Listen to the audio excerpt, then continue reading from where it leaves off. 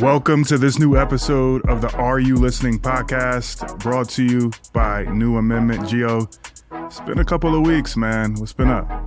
It's been a little bit, man. It's been some tough losses. Been some good basketball being watched right now. So, trying my best to enjoy March Madness, even though our team isn't in there. Obviously wanted to see the Scarlet Knights in there. But Travesty. But March is always fun, man. Been some upsets, been some great games, and just trying to enjoy it. Been watching it with some friends and going out, trying to have a good time with it. How has everything been with you on that front? It's been good, man. Just head down, nice little reprieve, if you will, with the season now being over, which is much needed. I'm looking forward to going on a vacation. You book yours yet? I haven't booked anything yet, man, but I'm thinking Greece. man. I'm thinking Greece. I haven't booked anything. I mean, look, Chicago was a little bit of a vacation in itself. That was cool, man. Have you ever been there around St. Patrick's Day? I had a chance to partake in the dyeing of the river. Yeah. Obviously, we were running around for the Big Ten tournament, calling games and doing the live podcast. Shout out to the Over Under Sports bar and everybody who had a hand in putting that together. It was a phenomenal event, man. And then going out and living it up at night, man. It was a good old time. Yeah, man. Shout out ET, shout out Beyond the Big Ten. It was shout out Over Under Sports Bar. It was a great time, and felt like I got a chance to meet a lot of people. And first time like really being out in Chicago. Like I never really I've been over there before for basketball, but I never got a chance to go out and really see the city. And I really enjoyed the city. I got a chance to go to, it's the name of the pizza place slipping my mind, but tried the deep dish pizza. It was good, bro. Like I don't think it's as good as New York style, but yeah, that's the right answer, right? It was something different though. Like it was cool. That shit is lasagna. Lasagna. Yo, but I ended up like talking to some dude the whole time. I went there by myself. I had no one to go. I went by myself. I'm sitting there eating. End up talking to some dude who's from Jersey. We have this long ass conversation. He ended up paying for my whole meal, bro. I'm like, oh shit. Like, yeah, it's dope. It's dope. Like the places basketball will take you, bro. That is incredible. Crazy. Love to hear that. Chopping it up over a good meal. Can't ask for much more. I had a chance to peruse around, do a little bit of a food tour. Did Gibson Steakhouse the first night. Had the Indiana staff sitting across from me. They was plotting and game planning, and we'll get into obviously how the Big Ten is doing all in all. And this is dating back to the Big Ten conference tournament. And then now we're present day with the NCAA tournament. So had a chance to go to Portillo's and Big Al's, the Starbucks Reserve, and do the Mag Mile thing as well. And then again, the Beyond Big Ten Live event was very elite. And also had the chance, man, a little bit of a personal plug to try my hand at Bloomberg Sports and Business, man. I had my first reps doing a nationally syndicated show for Bloomberg as well, man. So really excited to continue to kind of get reps. It was good, man. Did it with like some really seasoned veterans, Scarlett Fu, who's been on the airways now for I think almost 20 years, man, and felt right at home. So it was good to be able to get and spar with people like that and feel like you can hold your own, man. So it was really, really fulfilling. But anything on the horizon for you? And I know you always working. Just busy, man. I mean, just busy with this training right now. I love the basketball training, trying to help the kids, trying to expand it. Honestly, I've been doing a ton of like little weekend clinics and camps for other people, and I show up and I don't really ask for a big amount of money just so that way I can get in front of the kids and show them the drills that I do. And, hopefully, they like them and they're learning something from it. And that can kind of help expand my little training. But other than that, just staying the course, bro. Trying to learn, always trying to learn something. Listening to my little business podcast in the car ride, stuff like that. But everything is good, man. Love that. What do you think is the most important, skill to harp on for kids in this most impressionable phase in their development? Ball handling. Ball handling? I think I wish I would have learned that because I wouldn't have been a 6'7" center if I had ball handling skills. Dude, it's like you're joking about it, but it's for real. Like it's especially serious. The way the game is now. Like you looking at, the way dudes are playing, you got to be able to dribble. Like it's just you got 4 or 5 guys at all times on the court who can dribble, and there's certain habits that you can't break once you get to a certain age. Like there's certain high school kids that I work with now that I just started doing basketball training. So there's certain habits that they have, like no matter how many times I say something or no, it needs to look like this, they can't do it. Like you cannot go back. But with the younger kids, you could say and they'll immediately start to get it just because they never developed that habit, the wrong habit. So I think ball handling is the most important by far. Like, and you can learn, like NBA, like they'll teach you how to shoot once you get there. Like you're gonna get up enough shots, but like you got to be able to create the shot first. And I think that's the biggest thing for me.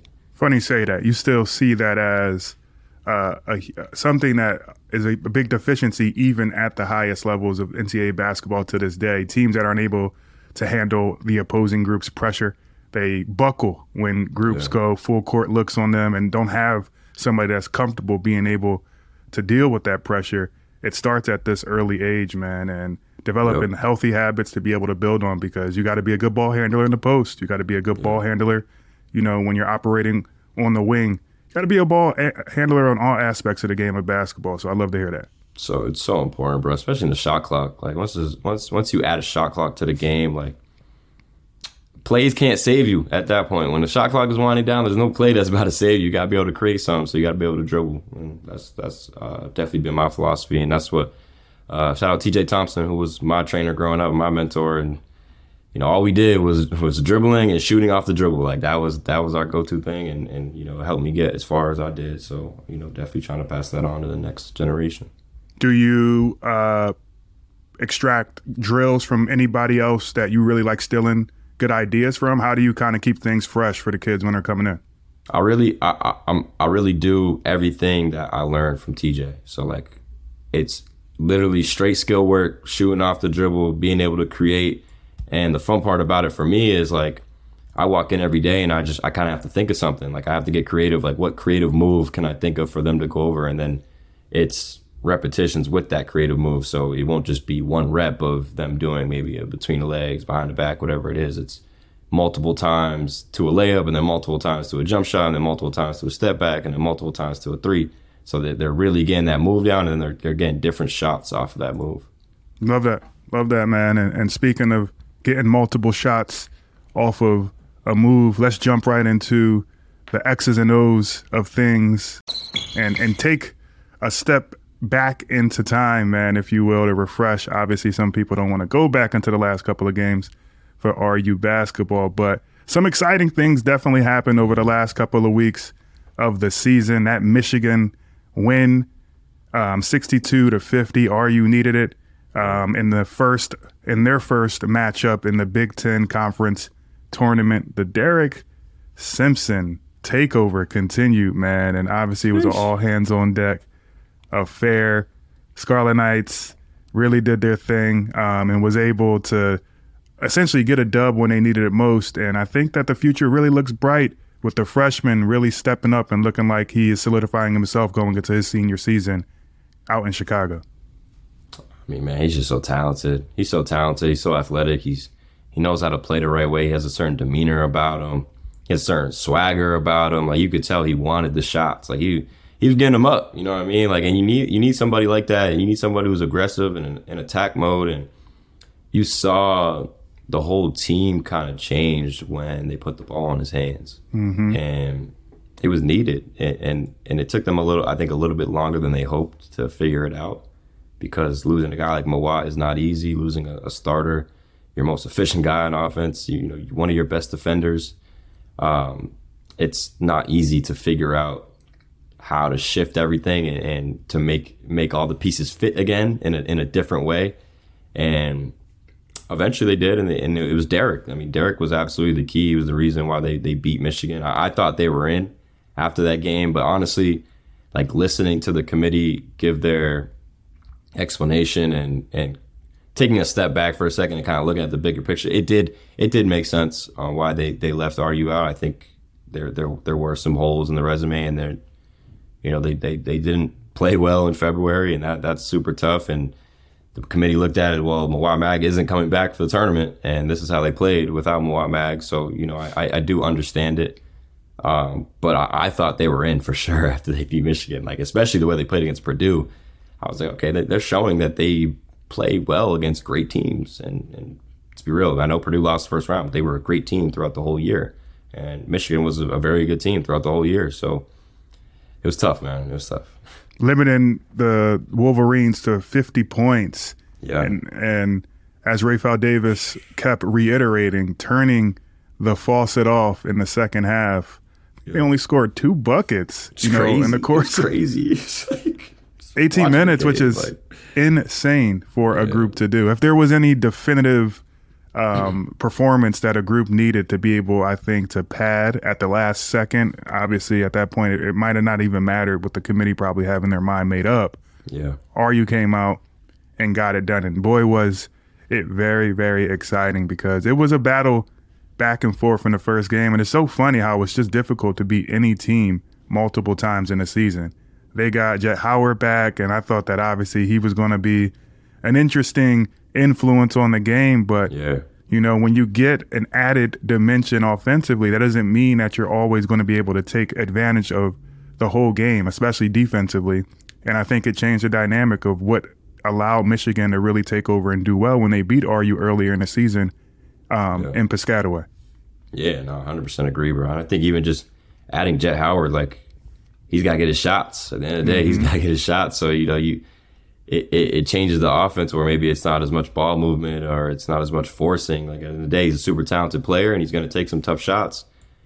And sometimes that hurts you more than it helps you. And that's just the reality of it. And he's young, too. So, he's probably wants to shine in the moment and get a couple tough ones up. And it changes the offense a little bit. I thought they played really well while he was out. And I'm not saying that he was a cancer to the team or anything like that, but it just does. It does change the dynamic when you have a talented guy like that who needs to get his shots up. It's just the way it goes. For sure. Caleb McConnell did his thing. Multiple contributions. Caleb had 3 steals, got him right into pouncing distance up against Eddie Jordan, RU's #1 leading steal guy in program history. Fast Eddie had Caleb the Blanket McConnell on his heels for the remaining couple of games in the season. And you see that he was also mentioned as a finalist in that National Defensive Player of the Year conversation after winning his 2nd consecutive Big Ten Defensive Player of the Year award as well. You love to see it.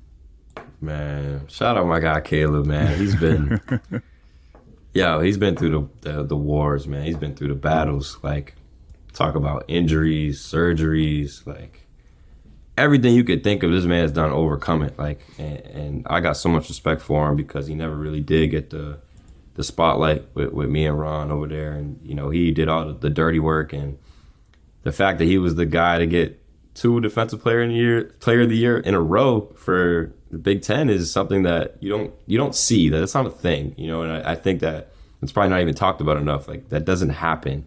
The fact that he was able to do that is super impressive. Have you watched the press conference after that Hofstra game? It was a tearjerker, bro. Like, it was tough, but I think the coolest part about it, like, it was super real. These guys really defended Coach Pike the same way that I think Ron and I would have defended Coach Pike and his philosophy and his system and the family atmosphere that it is. Like, I thought that was the best video that you could possibly show a recruit. Like, there's not a lot of schools that are, like, it's not like that at a lot of places, bro, where guys are going to come out and defend their coach that way and really mean it. Like, at the end of the day, I know I can, like, Coach Pike would help me with anything. Like, I do. And the fact that me and Ron are still so involved with the program, like, that's for a reason. It's not because, we just want to be involved with the program. Like, it's a family atmosphere. We feel like we're still a part of it. And it goes even beyond just the basketball team. Like, it goes to the community too. Like, it felt like we were really embedded in the community and we changed the vibe of the community. And Caleb was a huge part of that, and Paul was a huge part of that. And that press conference was tough. It was tough. You watched it? Did you see it? It was gut wrenching, and like I just was speechless over the last couple of games that things concluded the way that they did. But that's just sometimes how the ball bounces. And I love that you brought that up. What's being built is bigger than the game in itself. It's an actual program, as Nick Saban be saying down in Alabama. But you love what Coach Pikiell has done, and for RU fans that are quick to jump off the ledge, if you will, you got to be patient with the process. Not every year you're going to get to the Final Four, and this is how it goes. Injuries are part of the game. Adversity is part of the game. Yep. And for a guy that, and myself that I'm referencing, that played at RU when it was in the shithole, if we just keeping it a buck, no connection to a lot of the coaches that I played with. Like, Pike really embraced me. He embraced all the other alums that he didn't even get a chance to coach, and welcomed us into the family with open arms. So you understand why he gets the most out of his players in these types of situations, man. That's a great pivot over into the next game, which was RU versus Purdue. You get that matchup. RU beat Purdue out in West Lafayette when they were number one, and you know that they wanted to come out and get their look back if they could. And they just did what they did well. They continuously posted up Zach Edey. I was interested to see how those young freshman guards would respond to the pressure. And then they just ate glass the entire game and controlled the flow by administering their will, getting to the free throw line.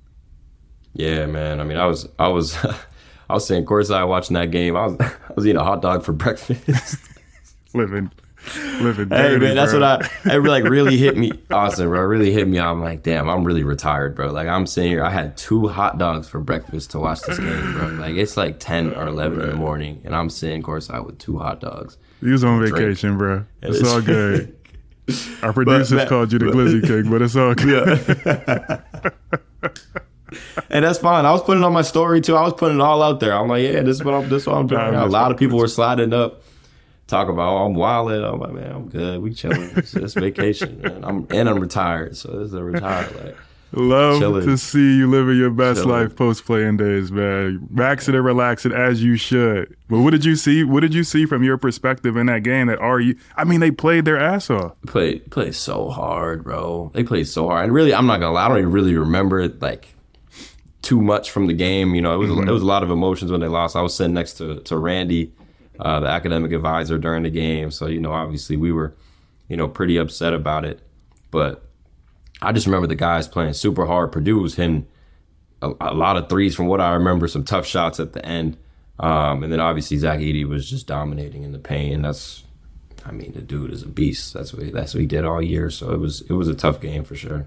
Yeah, you got Gills who went above and beyond. I think he scored 20-something in that game. Really, that's who it was. Double or tripled his output and his productivity.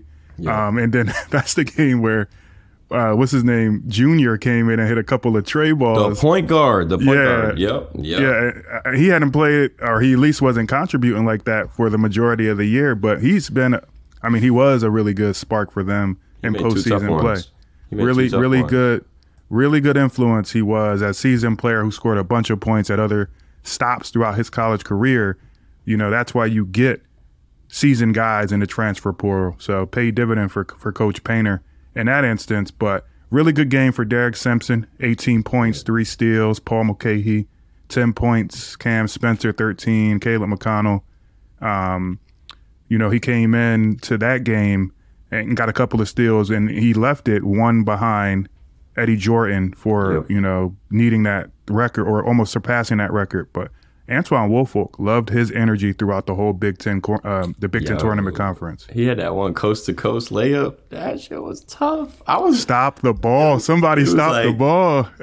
Again, me and Randy sitting there, we're like looking at each other like, oh, he about to dribble this like all the way up. Like, he just keep going. Like, hold on. Like, and usually with a big man, you're like, yo, pass it. But he kept going. He looked smooth and under control. Yeah. And man, I'm really excited. He worked on his ball handling growing up. Yeah, man. I'm excited about his development because, he can really move for a big guy. And he's smart. Like, you can see it with some of the passes that he makes for back doors and, the different defensive rotations that he makes, which is just kind of just like natural basketball IQ. And that's something that you can't really teach that. Like, you just either have it or you don't. And he has that, which is super impressive. I don't think other than maybe Miles Johnson at times, we never really had a big man like that in my era where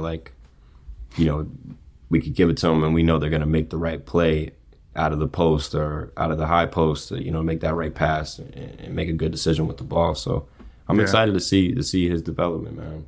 Agree. Very cerebral. And I hear a lot of comparisons to Rashad Kent, who was a dual athlete, football, basketball dude, could have went and played at a high level for either of those particular sports. And Big Wolf, I love that he fights with his feet in the paint. Yeah. Even against Zach Edey, where you got to be ultra physical to just work tirelessly to always keep your feet moving, be light on your toes, to try to fight around and to try to get tips on basketballs, to be disruptive.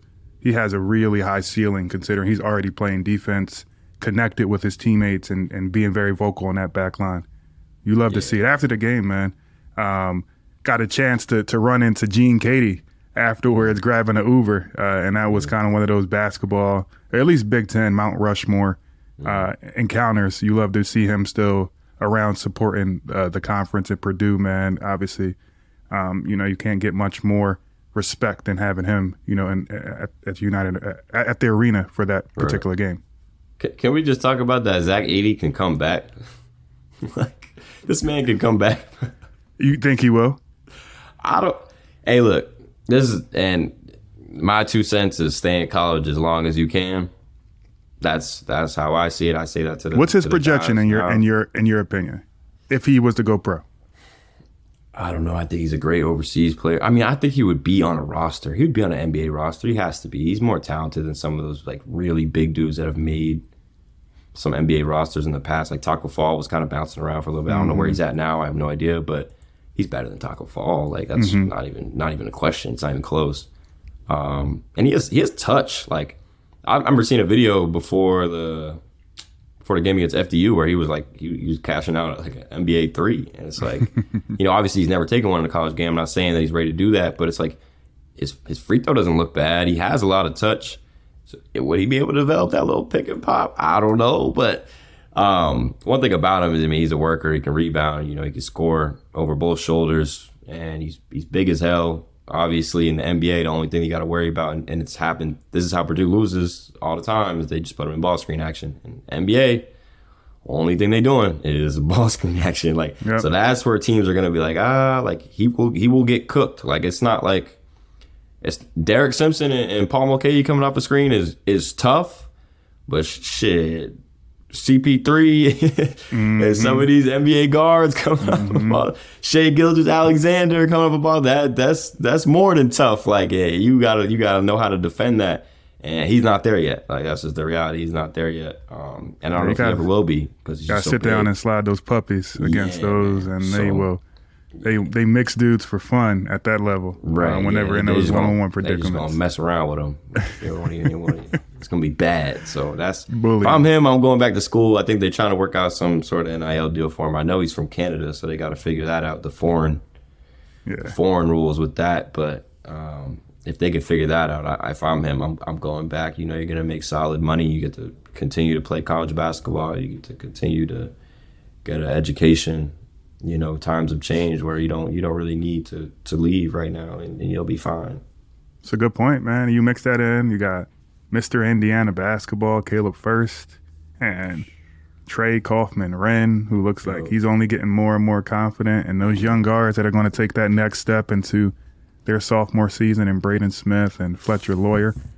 And then you got some kids redshirt, and then Purdue's just going to be right there, back again, at the top of the conference. Perfectly fine.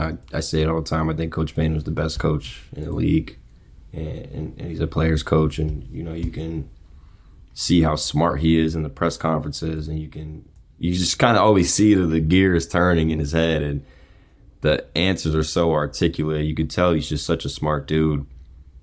He's going to have those guys ready to go. I do think they need a guard. I think they need a guard. Braden Smith is extremely small. He's not that fast, and he's not that athletic, and he was the weak point against FDU. I think he had like 8 or 9 turnovers. Like, yeah, you can't do that in an NCAA tournament game. Like, it's not going to fly. So I think they do need to find 1 or 2 more guards to kind of figure that out.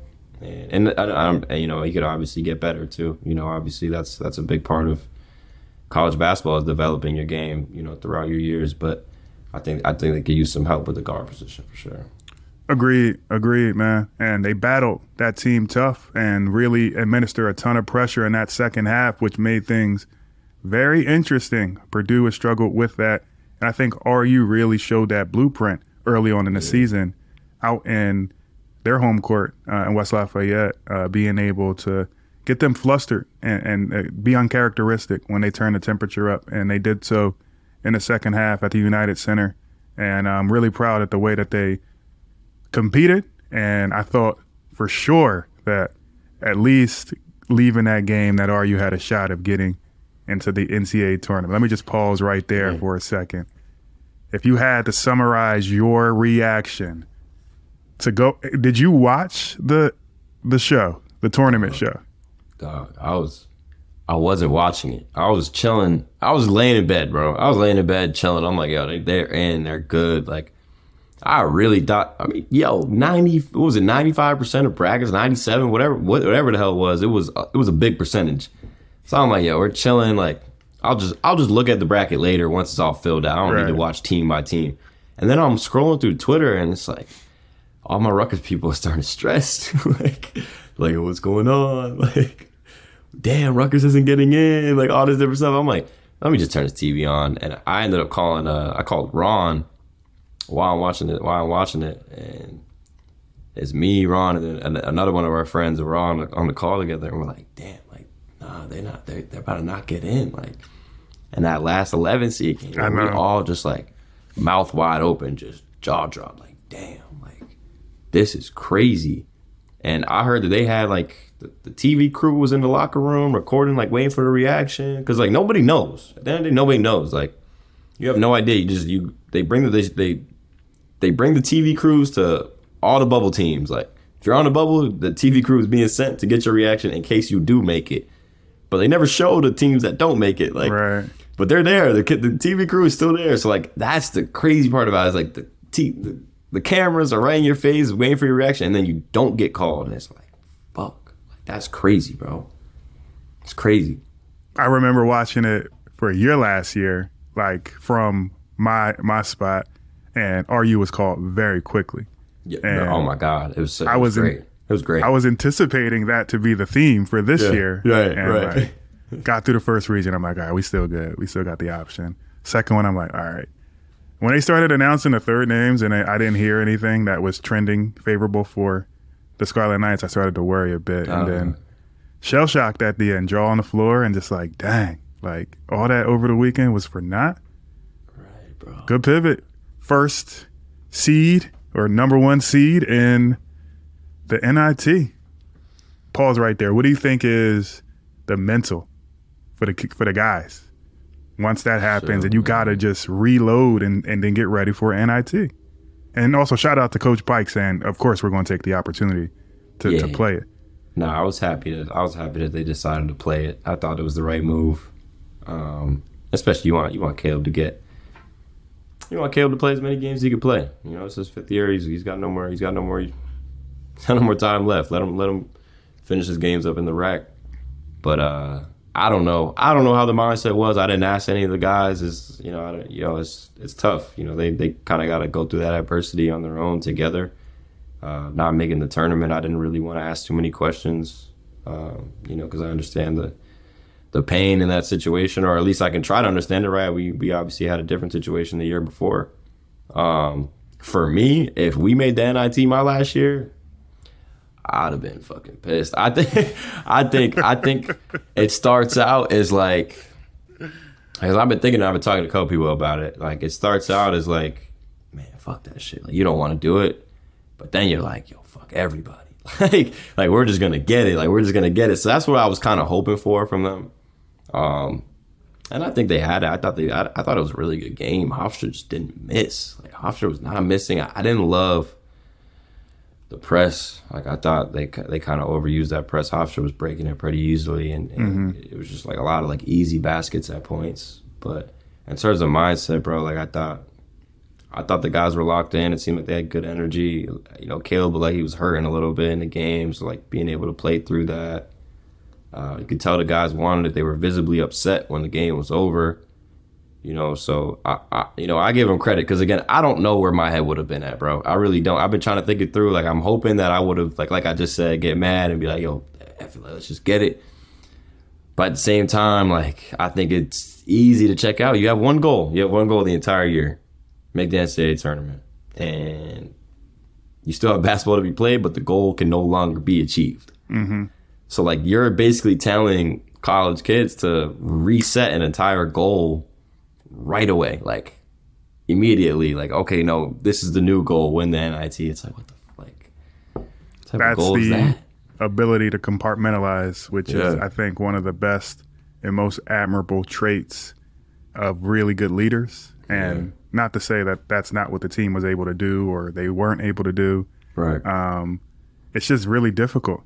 It's difficult to be a human and control your emotions and then have to recalibrate and focus on a new task at hand that you just alluded to. And good game, nonetheless. I was really impressed. I called the game with Jerry. I was going to ask you, you did call it? Yeah, 5,100 fans showed up. Obviously not as packed all the way up to the top of the bleachers, but it was loud as hell. And RU Nation came out, really, really thoroughly for the entire year. So you got to shout out RU Nation for that, for sure. And definitely basketball to be played, considering that Caleb McConnell entered that game one steal behind Eddie Jordan. Got it, 221, stamped him as the best defensive player in Rutgers basketball history for sure. Argue with that if you want. Cam Spencer, 22 points. RU led with 5 points with 30 seconds left. And shout out to Tyler Thomas, 25 points. He was a second-team All-CAA guy. He was killing. He was killing. And they did a good job on Aaron Estrada, who was the player of the year in that conference. Held him to 13 points and allowed him to get into a groove. He fouled out, didn't he? Yeah, they shot 6 of 8 from the field in OT. So they hit big shots. And one thing I think the tournament has taught me is don't full court press lower tier Division I opponents or teams. No. That's what they do to one another. They play at a very fast pace. They play 4 or 5 guards sometimes. And they're not even going to bat an eye at that. They've been getting pressured their entire lives, and they got tough, gritty guards that embrace that. They were destroying that press. It was, it was a lot of easy buckets off of it, and I thought, obviously I'm not the coach. I have no idea, but I thought that was something they could have just adjusted quicker. You know what I'm saying? Like, you got to, at a certain point, you got to realize that press is getting eaten alive, man. It was tough. It was tough. And in overtime, they were making some tough buckets, bro. They ran impossible shots. They ran a really good play. I can't remember if it was the end of regulation or an overtime. But they got a great down screen off of a sideline out of bounds to get a 3. And it was still a tough shot. Like, Caleb still contested the hell out of the shot too, I remember, and the dude made it. I think it was the end of regulation. And they did, they played really good offense. Really good offense. Yeah, really did. Congrats to Speedy Claxton. Did a really good job. I grew up watching that dude on a Sixer, so to see him now on the sidelines as a head coach, it's just proving my ass is getting old, bruh. But such is life. Such is life. I guess lastly, just to put a cap on things, man, if you had to categorize or sum up the season in a couple of words from your perspective, what would that be? Oh, man, put me on the spot. Listen, if you go back, let's go back to the beginning of the year expectations. This was considered by a lot of people to be a rebuilding year. Or not rebuilding. A reloading year. Reloading year, that's the right word, yeah. Reloading year, where you have Ron, who goes off to the NBA, myself, graduating. We were 2 long-time leaders of the program. And I think people didn't really know what to expect. I think they thought that there was less talent on the team. I thought that they did a really good job, especially in the beginning of the year, by making up for that with the ball movement and the team defense. Some of the defensive clinics that they put on throughout the year were like extraordinary. I've never seen defense like that before. So when you take all that into account, where some people had the team, I think, Jeff Goodman had him at like 12th preseason. People weren't expecting much. And I know these guys expect a lot more of themselves, and I don't want to compare it to their expectations, but I think to the outside world expectations, I thought it was overall a very good year. You know, you finished in the top half of the Big Ten again. They were, what, 10 and 10 in the Big Ten? 10 and 10 in the Big Ten, yep. There's only been I saw some stat, I'm probably going to get it wrong, but it was like only 4 teams in the past like 3 or 4 years have done that in the Big Ten, which is, you know, super impressive that, you know, they've maintained that. And, you know, I thought they had some great times, and obviously, you know, they had some hard times too. But overall, I thought it was a successful year, considering that you lose a guy like Mawot Mag, who is a starter the entire year. He's a super efficient player, does all the dirty work. He doesn't have an ego, so it's like you don't really need to worry about giving him the ball or running the play for him. And you lose that, and it's like, oh shit, where do we go next? And you got to rely on a freshman in Derek Simpson to step up and make plays. And I thought he grew up a lot. So overall, I think you should be really happy with the season, just because these guys are showing flashes of what's to come. I mean, there's going to be a lot of talent coming in, and Derek and Wolf and guys like that are showing that they belong in the Big Ten. Like, Derek is a future star, 100%. Cam has proven that he belongs in the Big Ten. And you go get back to it next year. Like, at the end of the day, like, it's more basketball to be played. Let's go figure it out again. Agreed. Definitely an emotional roller coaster, man. A lot of excitement. I think pretty much took care of business. A couple of stumbles early on in the season, but that's to be expected when you're still filling, you know, out who you are going to be and what your identity is going to be in a year that you are proverbially reloading, if you will, losing the likes of Gio and Ron and some other guys. That Temple game, love that bounce back after that, after they went up to Mohegan's son, Caleb Battle. And we'll see where he ends up. You know, he's in the portal, not speculating anything, just throwing that out there. Going down to Miami and getting that matchup with Wong and Nigel Pack was a good test in the ACC Big Ten Challenge as well. And then you bounce back after that loss to the Hurricanes, and you're able to beat Indiana. Should have beat Ohio State on the road, and Indiana came in with all the juice. Ohio State, obviously, we knew what happened there, got cheated. Yep. That Seton Hall game, I was like, woof, that was tough. But the resiliency of this team to always have an answer. Purdue on the road, Maryland at home. You know, it just showed that they were ready to go the distance and at least step in for heavyweight fights, even when they got knocked down. You know, Carl Hobbs loves those boxing references. This team picked themselves up off the mat, man. And, you know, if this is a down year, then you'll take this because, listen, and it's not a down year in my opinion. 19 and 15 overall, 10 and 10. You get really crucial minutes for some of your younger guys that are going to be building blocks. You have multiple sellout crowds. There hasn't been, you know, this much support for the program all in all. Really good pieces. It's all going to be contingent on now what the next 2 to 3 months look like for this team. Who comes back, who goes, who comes into the transfer portal, and then how will these freshmen coming into this season or next season be integrated. So let's switch all over to the scouting report. Would love to keep it right there and talk about what do you think the team is going to look like? And obviously we don't got to speculate. Like the answer could be, you don't know. But with some of these freshmen coming in, any anticipation on who could potentially come back? And then like, what would this team need to kind of focus on to be able to be very competitive in the Big Ten, you know, for the 2023-2024 season?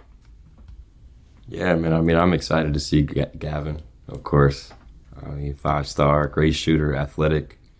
I don't want people to put too much pressure on him to start. Like, it's hard being a freshman in the Big Ten. It's hard being a freshman in college basketball. It's hard learning about your class schedule and study hall and weight room and putting all that together. Like, there is a lot of stuff that is going to be going into this man's head at one point. And he's also not really the type of guy where it's like he's going to demand the basketball and I need this many shots. He doesn't really have that type of personality. I think he's going to be an amazing teammate. I think he's going to be an amazing shooter. And I think he's eventually going to grow into that role of I'm the guy. But I think a lot of people are just like expecting Gavin to come in and he's this grand savior. And I think people should pause the brakes just a little bit on that. You know, it's never that easy. It really isn't, unless there's like a handful of freshmen who are able to make that happen for a program and do it while also winning. Like, I think that's also the other part is like there's a lot of great freshmen out there who have great numbers and they ain't winning. Like, the team's not winning, you know, and that's like the major key. In terms of the guys coming back, I think, you know, it's going to be interesting. I don't have any inside sources right now. I don't really know who is definitely coming back, who isn't. I'm assuming that I think Cliff will test the waters. Obviously, Caleb's gone. If I was Cam, I would test the waters. I don't see why you wouldn't, you know. But obviously, that's up to those guys. Paul, same thing. You know, he has another year of eligibility left, so it's kind of just up to, you know, do you want to come back for another year of college, or do you feel like you're you're moving on in life, and sometimes that's just how it goes. You know, sometimes it is time to move on and go to the next level or whatever it is that your professional career will be. And obviously you have the other guys, you know, guys like Dre, Dean, Jalen, you know, Oscar, guys who maybe didn't play as much as they would like to, and that happens every year. Like, every year there's guys, there's an exit meeting with Coach Pikiell at the end of the year, and every year there's a guy who's like, Coach, I wish I played a little bit more, and that's totally fine. That's how it is being a Division I basketball player, and you're a competitor. Like, you want to play, you want to be on the court. And those guys have tough choices to make too, you know, because at the end of the day, Rutgers is a family. It is a second home for a lot of these guys, and they got to make a choice that's based on a lot more than just basketball and just playing time. And that's going to be interesting to see. But I do think we're going to see some guys head out. Like, it just makes sense to me, and especially with guys like Gavin Griffiths coming in. Like, yeah, he's gonna try to take somebody's spot. Like, that's how it goes. Like, he's gonna try to take somebody's spot, you know. So, and guys understand that too. And, you know, sometimes you can kind of see the writing on the wall, and you know it's time to move on. And for your personal career, like, at the end of the day, you gotta do what's best for you. So, yeah, you gotta make. It's gonna be interesting, bro. I don't know if have you heard anything about any of the guys, or? I mean, I've seen eye test to that point that you just concluded. It just really shows that you got to make the proper business decisions at this level. Obviously, really exciting. The outlook, all in all, should just be positive. And moving in the right trajectory with Gavin Griffiths.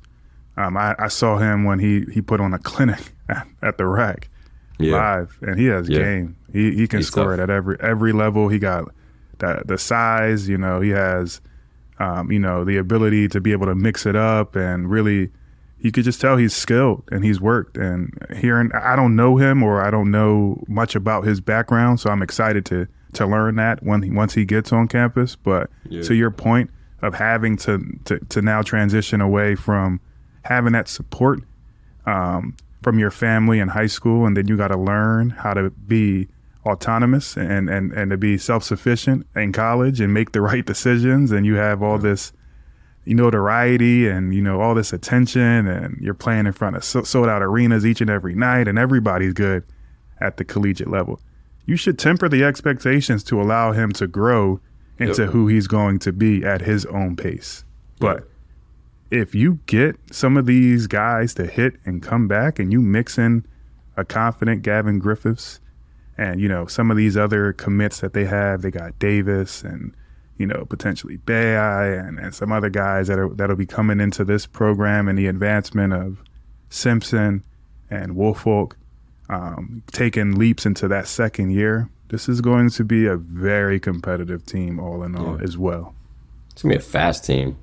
I'm excited about Davis and Simpson and Griffiths. Like, they're gonna get out and run. I thought that was something they could have done a little bit more this year, you know. But maybe just didn't really felt like they didn't have the pieces at times. But these guys can go, and, you know, when Mawot comes back, like Mawot can go. He can run, you know. So I'm excited to see. I didn't even mention that. Right, that's the craziest part about it. And then, I got the feeling that he's gonna bounce back and be even more hungry, explosive. Of course, modern day technology. ACLs are not a thing anymore. You just come back and put your work in, and you'll be fine. Yeah, man. He's gonna do it. Like, at the end of the day, Mawot, talk about adversity, like we talked about with Caleb. Mawot's been through that adversity too, and every time he finds a way to bounce back.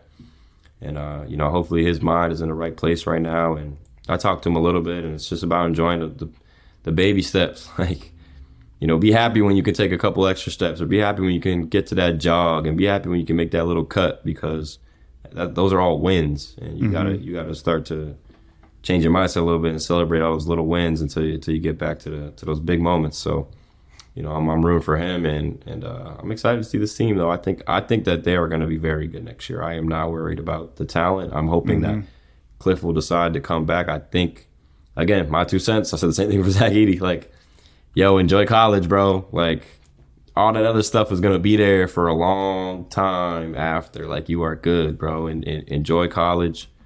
And enjoy Rutgers, like it's your home, it's your family, and you can still get better. Like you can still get better. Like there's more to be done, and I'm excited for it, man. I think that these guys will see that too. I think that a lot of these guys will end up making that decision to come back for another year and run it back. And at the end of the day, the competitors, like Cliff don't want to be known as like, oh man, we went to NIT. Like, no, he wants to come back, go to the tournament. Like, it's a fair point, and these Bills ain't going nowhere. Yeah. Take your time in college, get the most out of it, maximize your potential, and do things that, continue to write history. So that's the plea, at least from our perspective. But awesome stuff, man. I know it's been, again, a phenomenal season, being able to chop it up and inject our perspective on things as well. This has been really cool being able to play tennis with you and go back and forth over some of these topics, but we're still in the midst of the most exciting time in sports, at least from my perspective. NCAA tournament is off in full force. People aren't paying attention to their jobs right now. People aren't paying attention to school right now. Everybody is tuned in into March Madness. Have you been watching these? And the question I'm going to pose for you, I'm going to give you a second to think about it, and maybe you have your bracket out in front of you, but how is your Final Four doing? I have Alabama, Houston, Duke, and UConn. So I'm still alive. How about you? I have Arizona. So yeah, they did me really great with that one. I have Texas, Kansas State, and what was my last team? What am I tripping? Oh, I had UCLA. Final Four. Yeah, so I'm still alive, but I had Arizona going all the way to the chip, which hurt me a lot. But I have Texas winning it all, and they're playing well. But shit, man, Alabama is good. Yo, they're good, bro. The way that they manhandled Maryland, like, I mean, let's just like look at some of these scores, bro. Like, nah. Quinterly. Watching that game, they killed them. Like, it wasn't like they were noticeably so much more talented than Maryland was. And I feel like in some of these other NCAA tournament games, it doesn't look like that. Like, they look so dominant, bro. It's a guards game at this point in the year, and you talk about resiliency. Ja Quinterly, his story, being able to figure it out and go at his own pace and cadence, and he hit in that last game when they needed him most. And then Miller, arguably the most talented freshman in the country. He's so talented. I just don't know if they run up against a buzzsaw of a confident, ticked off, motivated Houston team in the national championship game potentially. But take it a step back, like, is that you got winning? You have Houston, right? I have Houston winning. Yeah. I mean, Duke going to Duke? Is Duke going to do what they do and just be the blue blood that they are and figure it out? Is UConn back? I don't know, man. Man, yo, you tripping. Duke lost, brother. Oh, did they? Yeah. Who Duke lose to? They lost to Tennessee, dog. Oh, you tripping. You were saying like He says Duke gonna Duke. No, they not. They not gonna do. They duped their way out of there. They're gone. They up out of there. Too many games, man. They lost. They lost to Tennessee, man. I got FAU in my dang. My bracket is trashed. Then scratch exactly what I just said. Actually, not too bad. If Alabama can find a way to make it to the chip, then I'm still. I mean, I think you still got 3 out of the 4 that are in still. Yeah. You said you got Alabama, Houston, Duke, and UConn. Yeah, and UConn. Yeah. So I mean, UConn still in there. They look really good. I had St. Mary's being in my bracket. I don't know why I did that, but they look good too. Let me conclude with this though. There's only one Big Ten team left. The dean of the Big Ten, obviously, Michigan State University. Mm-hmm. I didn't have them going very deep in the tournament at all. Yeah. But what do you got to say? How far can these guys go? Can they make it to the Final Four?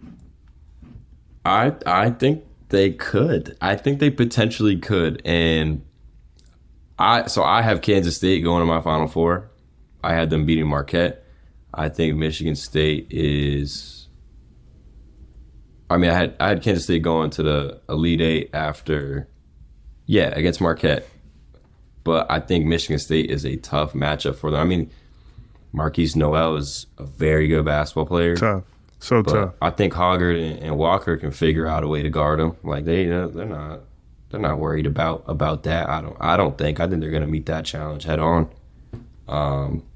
So I think that's like the one team for Kansas State that I'm a little bit worried about. I feel like Kansas State could sneak past anybody else, but Michigan State, I think they're gonna have a very good defensive blueprint to try to neutralize that high-powered offense. And Michigan State likes to get up and down too. Like let's not forget, like they're the kings of transition. That's how they've always played. So they're gonna be ready to get up and down game with Kansas State. They're not worried about that. Yeah. So I think they can make a run, and then after that, you got the winner of FAU, Tennessee. I think they can play with either of those two teams too. And Tennessee is a great defensive team as well, but that's defense versus defense. At that point, like it's just who's gonna hit a couple more shots. And I'm not gonna doubt Tom Izzo. Like, are you gonna doubt Tom Izzo? He's been getting a little bit of hate this year. They're the only Big Ten team left. You can't hate them. No, how much hate can you give the man? Oh, he didn't find anybody in the portal. Oh, Michigan State hasn't been this in the past couple of years. It's like, well, shit, they're the only team repping the Big Ten right now. Like, you can't go against it. Which is crazy. And we talked about this on the earlier pod. Scratch everything I was saying about Duke and apply it to Michigan State about being a blue blood. Much respect to Tom Izzo in this team. And it's finding out ways to win. And I think that the tournament is about matchups and your individual path and how things shake out. A group in Tennessee who's down, a very significant key cog from a guard standpoint, still finding ways to win. But you just mentioned Noel. That dude has been on a tear. St. Patrick's, Patrick School, Jersey. Basketball needs New Jersey. He's tough. Head ass. But he's been cooking. He's been absolutely dominant, and he seems to have one of those runs in him this year. So if he can find a way to continue to will this team, he just seems uber confident. But hopefully next year, man, we can change stuff for the Big Ten Conference, get some more representation deeper into the tournament. We have to change that style of play up, brother. I don't know. That slow, big man style play the Big Ten got going on. Rugged, rebounding battle. That shit gotta go, man. Just for March Madness, it gotta go, man. So I don't know. I don't know how I feel about it right now. But respectfully though, to shout out Michigan State for doing what they're doing, but I want to continue to see Kansas State make a run. I'm not gonna lie. So I got Kansas State winning that game. This is like an individual awards type time when I like to see players take over and programs that aren't supposed to be here find a way to step into the limelight. Shout out to Princeton. Shout out to Fairleigh Dickinson. Shout out to Furman, making most of the opportunity. It's been very exciting thus far. Fun. It's been fun this year. There's some real deal upsets, bro. Like it's been a good year. I was looking at so someone was asking me this, like when was the last time that no number one seeds were in the Final Four? And I think it's happened 3 times if my source was correct on whatever it was I googled this like 2 days ago. So I could be wrong even just about that now because I forget a lot of shit. but I'm pretty sure it's only happened. One, clearly. It's only happened 3 times, and there's a chance it could happen again this year. I don't think Houston's gonna lose though. They're probably gonna. I don't either. I don't think Alabama's gonna lose after that shit. as long as that comes to fruition, I'll be confident in my bracket, at least to be able to project the national championship game. I'll take that. It is what it is. Yeah. That's dope, man. Well, another nice, phenomenal opportunity chopping up with you. Any last words about our youth season, NCAA tournament? Anything else you got on the docket? Man, I think, just for all the fans that are a little jittery about Coach Pikiell, a little jittery about Rutgers basketball, like at the end of the day, in my opinion, a successful season, you're playing meaningful basketball in March. Like, March Madness it comes down, there's a lot of, you said it, individual matchups, there's a lot of different factors that goes into it. Like, look at Purdue. Great program, great head coach. I mean, great everything, great culture. Like, that is the perfect example of a great program. And they just lost in the first round, but at the end of the day, they had a very good year. Like, it was a very successful season. Sometimes it's really hard to see that just because of one loss at the end of the year. And if you're a Rutgers basketball fan, you always want to be playing meaningful basketball in March, because not too long ago there wasn't any. And I was part of it. We weren't playing any meaningful basketball. We just felt like we were there just to be there. While other teams were playing meaningful basketball. That shit sucks. So, that's probably my one little thing to add. And for Rutgers, you want not only meaningful basketball, but sustainable meaningful basketball. You can see how quickly you can have it, and then how quickly it can be taken away. Yep. You're hearing the rumblings with coaches leaving potentially from, Providence, Cooley. Yeah. You got that whole carousel starting now. Who knows what Penn State looks like next year after that phenomenal run. Man, so, to your point, and just to put a bow on this box, enjoy the coaching tutelage, if you will, that you have at your disposal. Continue to support the program, and I think next year will be a very, very exciting and successful season. So let's go RU. For sure, man. Let's go RU. All right. Appreciate y'all tuning in to this episode and your support, and we'll catch you guys next time around. Beyond the Big Ten is a network of podcasts that aims to be your go-to resource for all things Big Ten. We cover the entire conference with shows hosted by ex-players and athletic alumni, aiming to be your go-to source of information and entertainment for your favorite team. Hosted by ex-Big Ten players, media, and insiders, our podcasts are focused on giving diehard fans and those alums an inside scoop about the teams and people that make the Big Ten Conference one of the most watched and most talked about conferences in sports. We're excited to talk Big Ten basketball with you wherever you may be. Subscribe now.